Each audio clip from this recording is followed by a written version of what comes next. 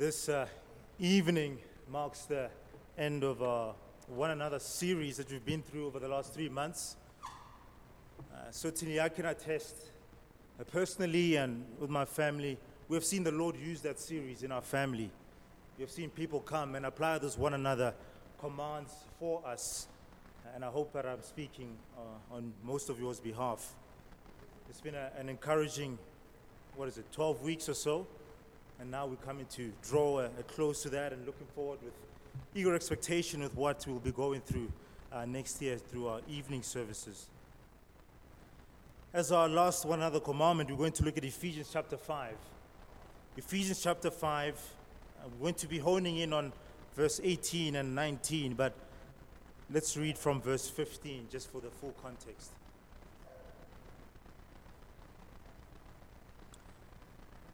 Ephesians chapter 5 from verse 15, it says, "Look carefully then how you walk, not as unwise, but as wise, making the best use of the time, because the days are evil.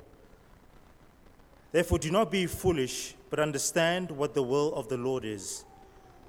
And do not get drunk with wine, for that is debauchery, but be filled with the Spirit, addressing one another in psalms and hymns and spiritual songs, singing and making melody to the Lord with your heart, giving thanks always and for everything to God the Father in the name of our Lord Jesus Christ, submitting to one another out of reverence for Christ." Let's pray together. Heavenly Father, may the words that proceed from this pulpit not land void, but use them to save and encourage your people. In Jesus' name, amen.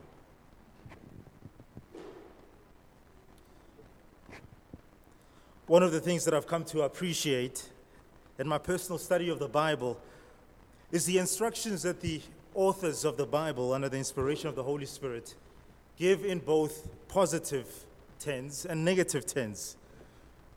Any length of time spent with in the scriptures will be met with both the putting ons and the putting offs that we call to exercise, both what we are not to do and what we are to do. The text in front of us this evening is no different. Notice the examples of this. For example, in verse 4, just go up in Ephesians chapter 5, go to verse 4. It says, "Let there be no filthiness, no foolish talk, no crude joking, which are out of place." Okay, now that is the negative tense. "But instead, let there be thanksgiving." That's the positive tense. Another example is in verse 11. "Take no part in the unfruitful works of darkness." That's what we are to put off. "But instead, expose them," what we are to put on. And again in verse 17, "Therefore do not be foolish," that's the negative tense, what we are to put off, "but understand what the will of the Lord is." Positive tense. I could go on like this for quite some time, giving examples of this in Scripture. Like a masterful teacher, the Holy Spirit, as it were, is careful not only to tell us what not to do, but so as to reinforce the commandment, goes on to tell us what we are to do instead. Now, our primary text this evening, being verses 18 and 19 of Ephesians 5, is no different. After being told not to be drunk with wine, the negative tense, we are told rather to be filled with the Spirit. And then Paul further expands on what this looks like in the context of the church. And one such way being to address one another in psalms and hymns and spiritual songs. For our purposes here tonight, I've divided our sermon into 3 headings. What we are to put off, firstly. Secondly, what we are to put on. And thirdly, how this applies to one another. First then, what we are to put off. Notice in verse 18 of our text, Paul calls the church to not be drunk with wine, for this is debauchery. A good old search of the Merriam-Webster definition of debauchery leads to the following result: extreme indulgence in bodily pleasures, and especially sexual pleasures, behavior involving sex, drugs, alcohol, that is often considered as immoral. If you're to read this command in conjunction with the exhortation that Paul gives them in the same chapter in verses 3 and 4, which is behavior which often accompanies drunkenness and debauchery, you quickly come to the realization that this was important to Paul. You might wonder then, just on the definition that I've read from Merriam-Webster, just the graphic definition that I've just read, why such a commandment would be necessary for Christians in the context of a church. Why do Christians need to be told something as basic as, don't be drunk? Isn't it obvious? Isn't it a given that we're not to get drunk on wine? Shouldn't Christians have graduated to the more respectable sins of pride and self-righteousness? Well, it seems like this practice was common in the culture that surrounded the Ephesian church, much like our culture here today. We're surrounded by all manner of debauchery here in Johannesburg. And such practices can easily seep into the church, similar to the Ephesian church. And we must never think that we're too holy to fall into the prevailing sins of our culture, similar to the Ephesian church. Listen to what Paul says to the Corinthian church. He says, if anyone stands, let him take heed, lest he falls. 1 Corinthians 10:12. True, there is a sense in which we are to grow from drinking spiritual milk to eating spiritual meat. There is a sense in which we are to grow into mature manhood. All this is right, but we are to remember that Christians, young and old, should never presume that they're too great to commit a particular sin. Now, most of the professions, accredited professions in South Africa, have to go through what is called a continuous development program. If you're professionals, if you're an actuary, which is what Andrew wants to do, if you're a social worker, which is what my wife does, you need to go through a continuous development program. And the idea there is that you are going to be reminded of the basics that you were taught in your profession. You write tests and oral exams or whatever, and you submit to say, here, I remember what I've done, what I've studied all these years. And this is the same idea with us as Christians. We are reminded of the basic instructions, basic commands that we should never think that we're too mature to commit. Something as basic as drunkenness. You need to be reminded of this. Now, in the context of our text here, Paul is driving this home, that a person who is drunk and is under the influence has no control over himself. He's capable of acting involuntarily and out of character because he's under the influence of alcohol. A drunk person cannot even put together a basic sentence without slurring or drooling. Now, how much more will such a person be able to discern what the will of the Lord is, which we call to in verse 17, or walk wisely, as we call to in verse 15. All the other exhortations that Paul calls the Ephesian church in chapter 5 are not possible if such a person is under the influence of alcohol. So here's the question here for you. Basic question. How is your relationship with alcohol? Do you drink it to enjoy it as a gift from God? Or do you abuse it and so cloud your judgment of discerning what the will of the Lord is? Let's look at our second point now. What we are to put on. Instead of being filled with wine to the point of drunkenness, Paul exhorts the church to be filled with the Spirit. Another way of reading this is to say that they're to be full of the Spirit. And they're not to have a little bit of the Spirit, but be full of it. If there is something that the Ephesian church is to be filled with, it's not wine, but rather it is the Holy Spirit. In case you're wondering what does being filled with the Spirit means, let me put your concerns at ease. It is not speaking in tongues. It is not healing the sick or prophesying. To understand what this means, be filled with the Spirit, we're going to let Scripture interpret Scripture this evening. Please turn with me to Colossians 3:16. Colossians 3:16.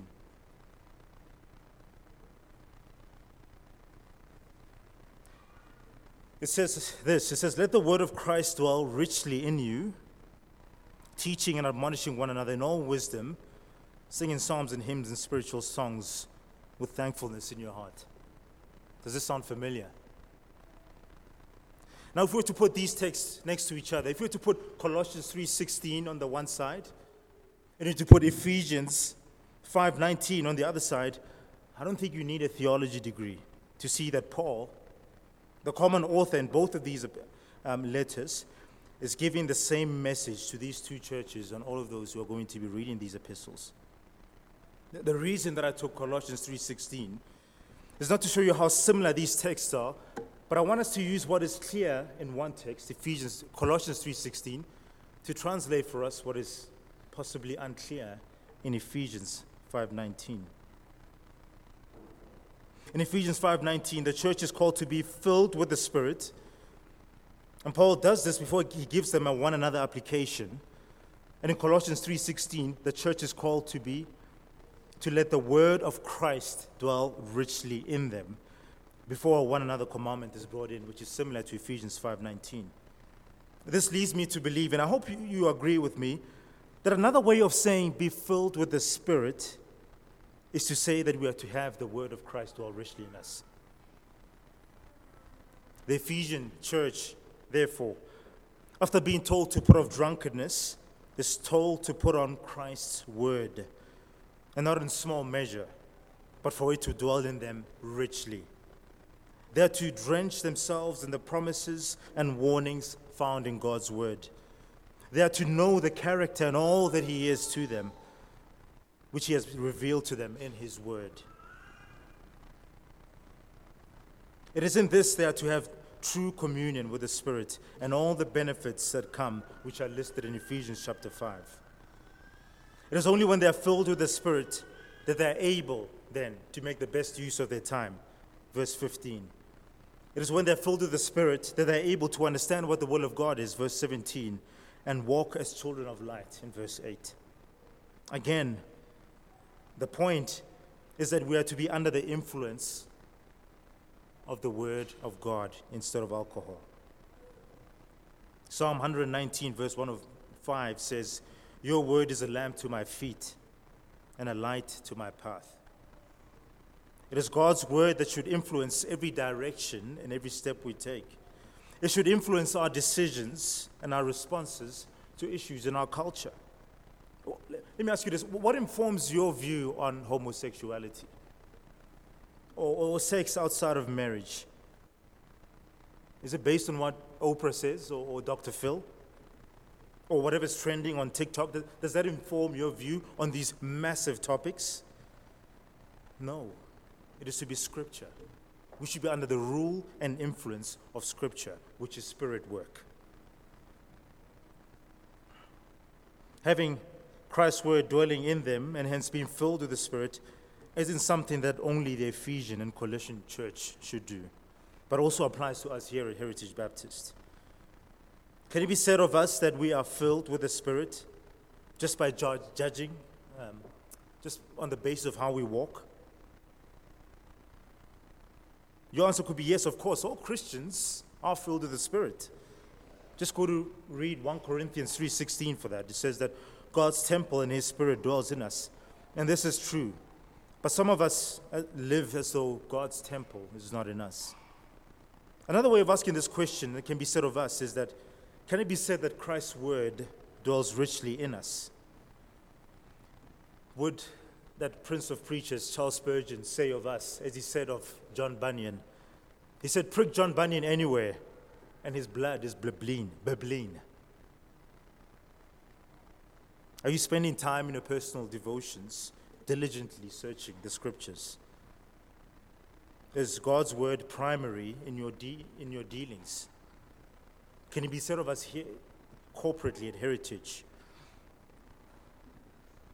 Paul then, after having told the church what to put off, being drunkenness, and what to put on, being to be Spirit-filled, then moves on to show what this looks like corporately, or what this looks like in the context of the church community. He says in verse 19, just go there, it says, addressing one another in psalms and hymns and spiritual songs. What on earth does this mean? Does this mean that we're to be quoting, psalms to one another? Or quoting lyrics of our favorite hymn to one another? Is that what it means? I was speaking to someone last week, and I told him that I'll be preaching on Ephesians 5:19, addressing one another in psalms and hymns and spiritual songs. He said, interesting. What does that mean? And I said, I don't know. Needless to say, he's not here tonight. Again, we're going to let Scripture interpret Scripture here for us this evening.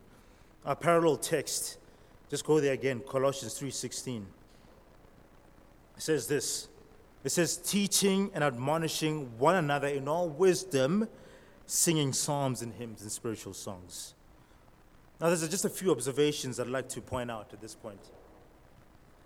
Addressing one another in psalms and hymns and spiritual songs has the same meaning as admonishing and teaching one another in all wisdom through singing psalms and hymns and spiritual songs.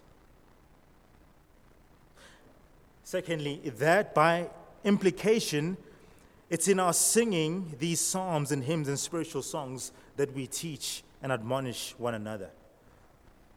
It is in the rich truths in the lyrics of hymns and spiritual songs sung by fellow Christians during our Lord's Day service or any gathering that we find encouragement. In C.S. Lewis's immortal The Magician's Nephew, a book of the Chronicles of Narnia, Aslan sings Narnia into existence. Here's an extract from that book. I commend it to you. It says this. It says, in the darkness, something was happening at last.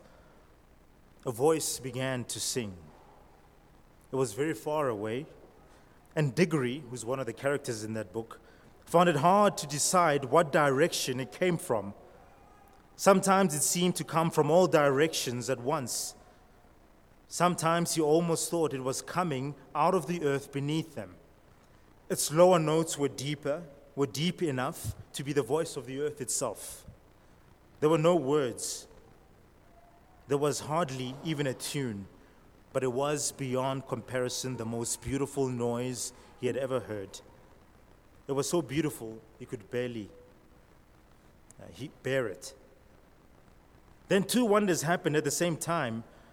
One was that the voice was suddenly joined by other voices, more voices than you could possibly count. They were in harmony with it, but far higher up the scale, cold, tingling, silvery voices. The second wonder was that the blackness overhead all at once was blazing with stars.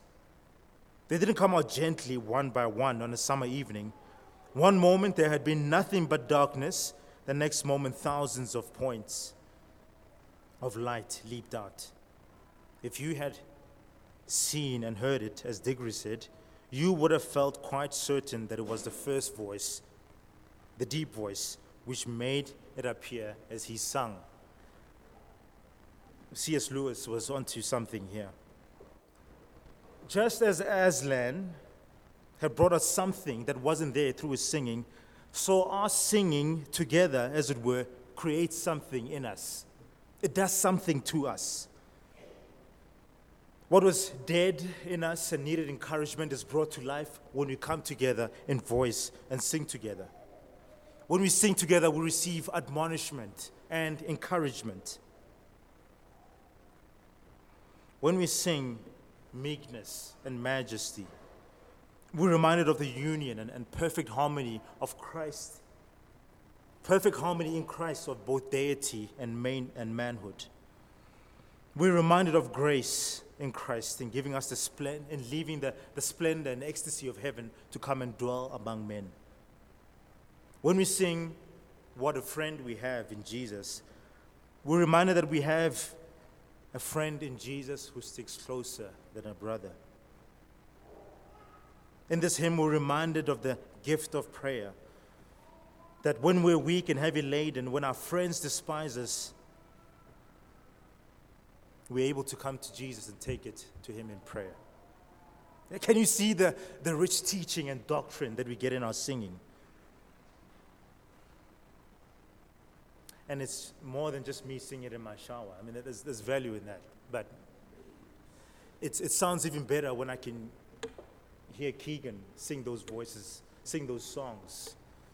And Shengi was saying that, and Sai singing that, and just standing here and seeing that can do something in me. Now, there's just a few points of application that I want to make. Firstly, we are to watch how we sing. We are to watch how we sing.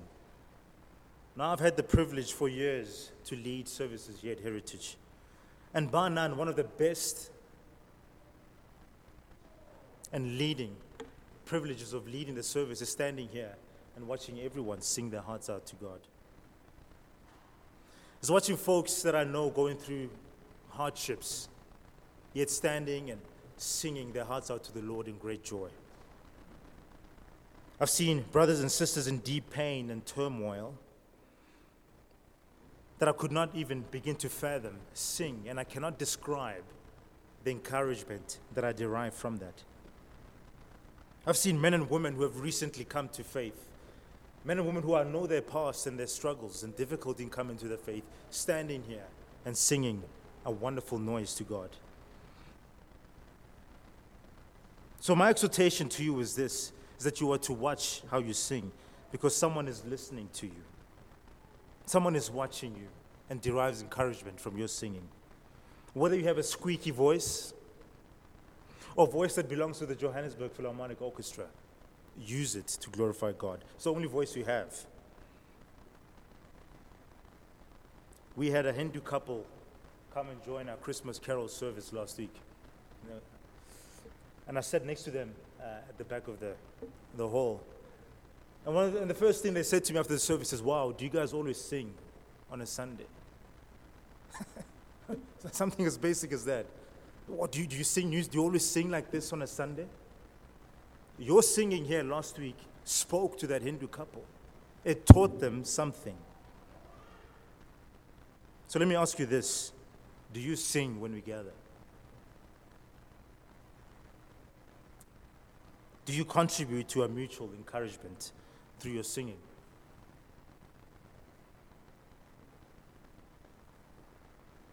Secondly, we are to watch what we sing. We are to watch what we sing. Given that we know the gift of singing and admonishing and teaching, we are to sing words that achieve this. You will notice that Paul provides freedom in giving a range of songs that we're to sing. He says what? He says, addressing one another in psalms and hymns and spiritual songs. There is freedom in what we sing, for as long as it falls within these categories. Meaning that in the context of our church, secular music is to be excluded. Music which is unrelated to God. Just a few things in relation to watching what we sing. It means that first we are to be creative in our choice of music, as long as it falls within these guidelines. We are to have a mix of jovial songs. We are to have a mix of mellow songs that remind us of our sins. Secondly, we are to be creative in our choice of instruments, which can aid our singing. The Psalms are teamed with exhortations to use all sorts of instruments, and we should take these exhortations to heart. Let's teach our children to take up instruments and teach them in faith that one day they will be up here and encouraging us through their various gifts and talents in playing instruments. Thirdly, we are to embrace our diversity in our singing. No one culture can claim to have the best form of music. And of course, I'm not talking about sinful practices in singing in certain cultures.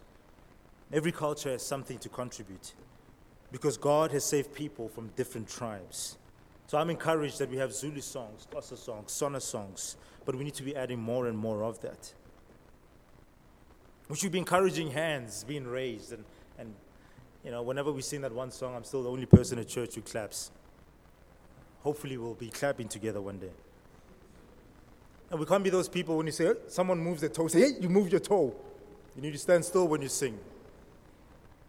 We need to be singing and tapping our toes and joyously singing to God, not be toe tapping police. The third point then is we are to watch when we sing. We are to watch when we sing. Notice that Paul says that the Ephesian church had to address one another. in songs. There isn't one another unless we're gathering. We can't sing to one another if we're not together. We were momentarily disturbed by COVID-19 just 2 years ago. And whenever we streamed our services, when we were at all our homes, the AV team used to play the songs. And some of you were blessed enough, you had the gift of, being with maybe a friend or family, and you got to sing together. And the majority of you are alone, and you sang those hymns alone in your dorm or in your room. I mean, you'd agree with me that something was missing there.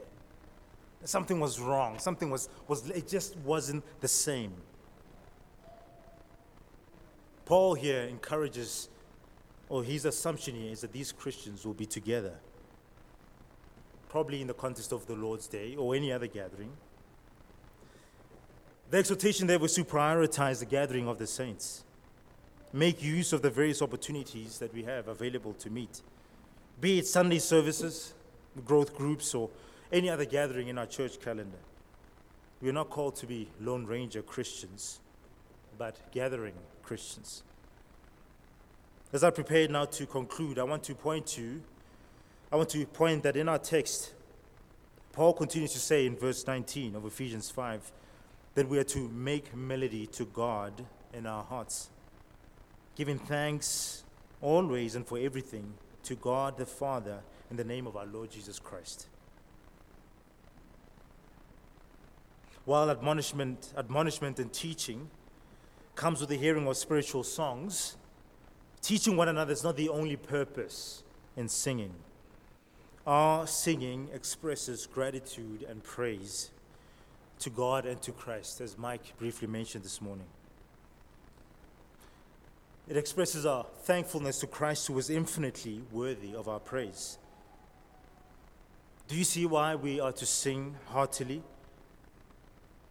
Not only are we teaching and admonishing one another, but we are honoring our Most High God. And that our singing rises as a fragrant offering to Him. And here's one scandalous thing that I've come across in my preparations.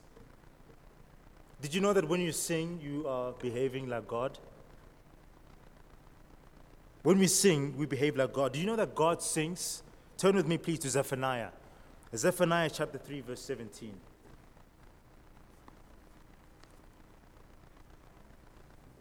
Whoever finds it last is a rotten potato.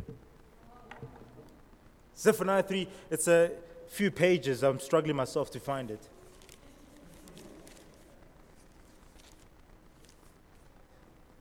Page 791 in my Bible. Or whatever, that's what. Listen to this, Zephaniah 3:17. The Lord your God is in your midst, a mighty one who will save. He will rejoice over you with gladness and will quiet you by his love. Listen to this. He will exult over you with loud singing. As you saw, I didn't make that up. God, the eternal, most high, holy God, not only condescends to deal with us, which is amazing in its own, but goes on further to rejoice over us, not with soft singing, but with loud singing.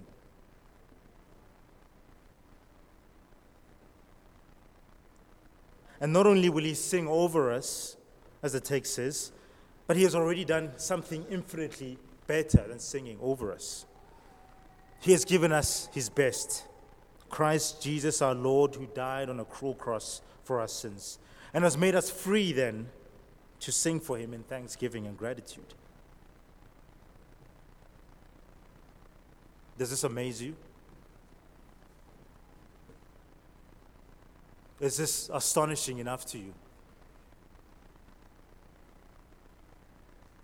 The God who spoke creation into existence goes on further to sing over us, but has done infinitely better than that, and has given us his one and only begotten Son. In closing, then, I'd like to say a few words to the unbeliever in our midst, if you're here. If you haven't confessed your sins and submitted to Christ, what I've just said in the last 30 minutes does not apply to you. It has no meaning to you. You cannot sing in the way Paul describes in Ephesians 5:19. Neither can you benefit from it unless you bow the knee and accept the Lord Jesus as your Savior.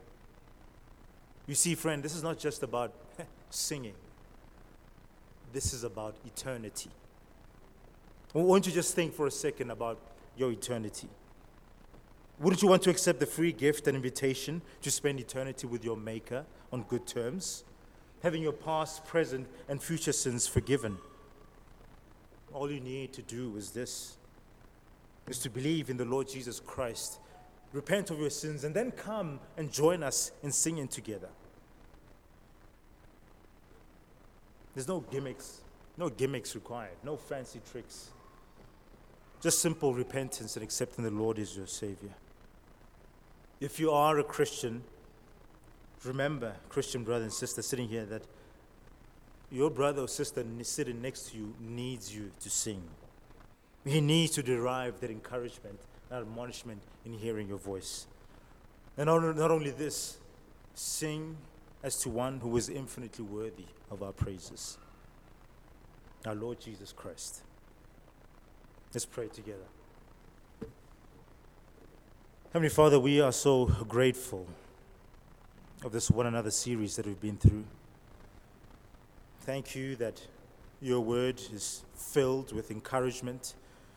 We're not left as orphans, but you've given us your word to help us in our dealings with one another. Oh Lord, bring them to bear in our hearts.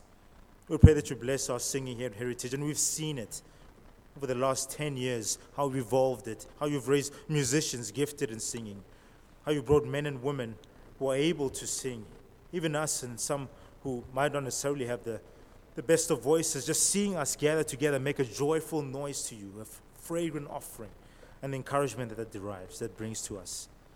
Oh Lord, you are worthy of our praise. You are worthy of our singing. And we ask that you continue to aid us in this. In Jesus' name, amen. We're going to apply what we've just read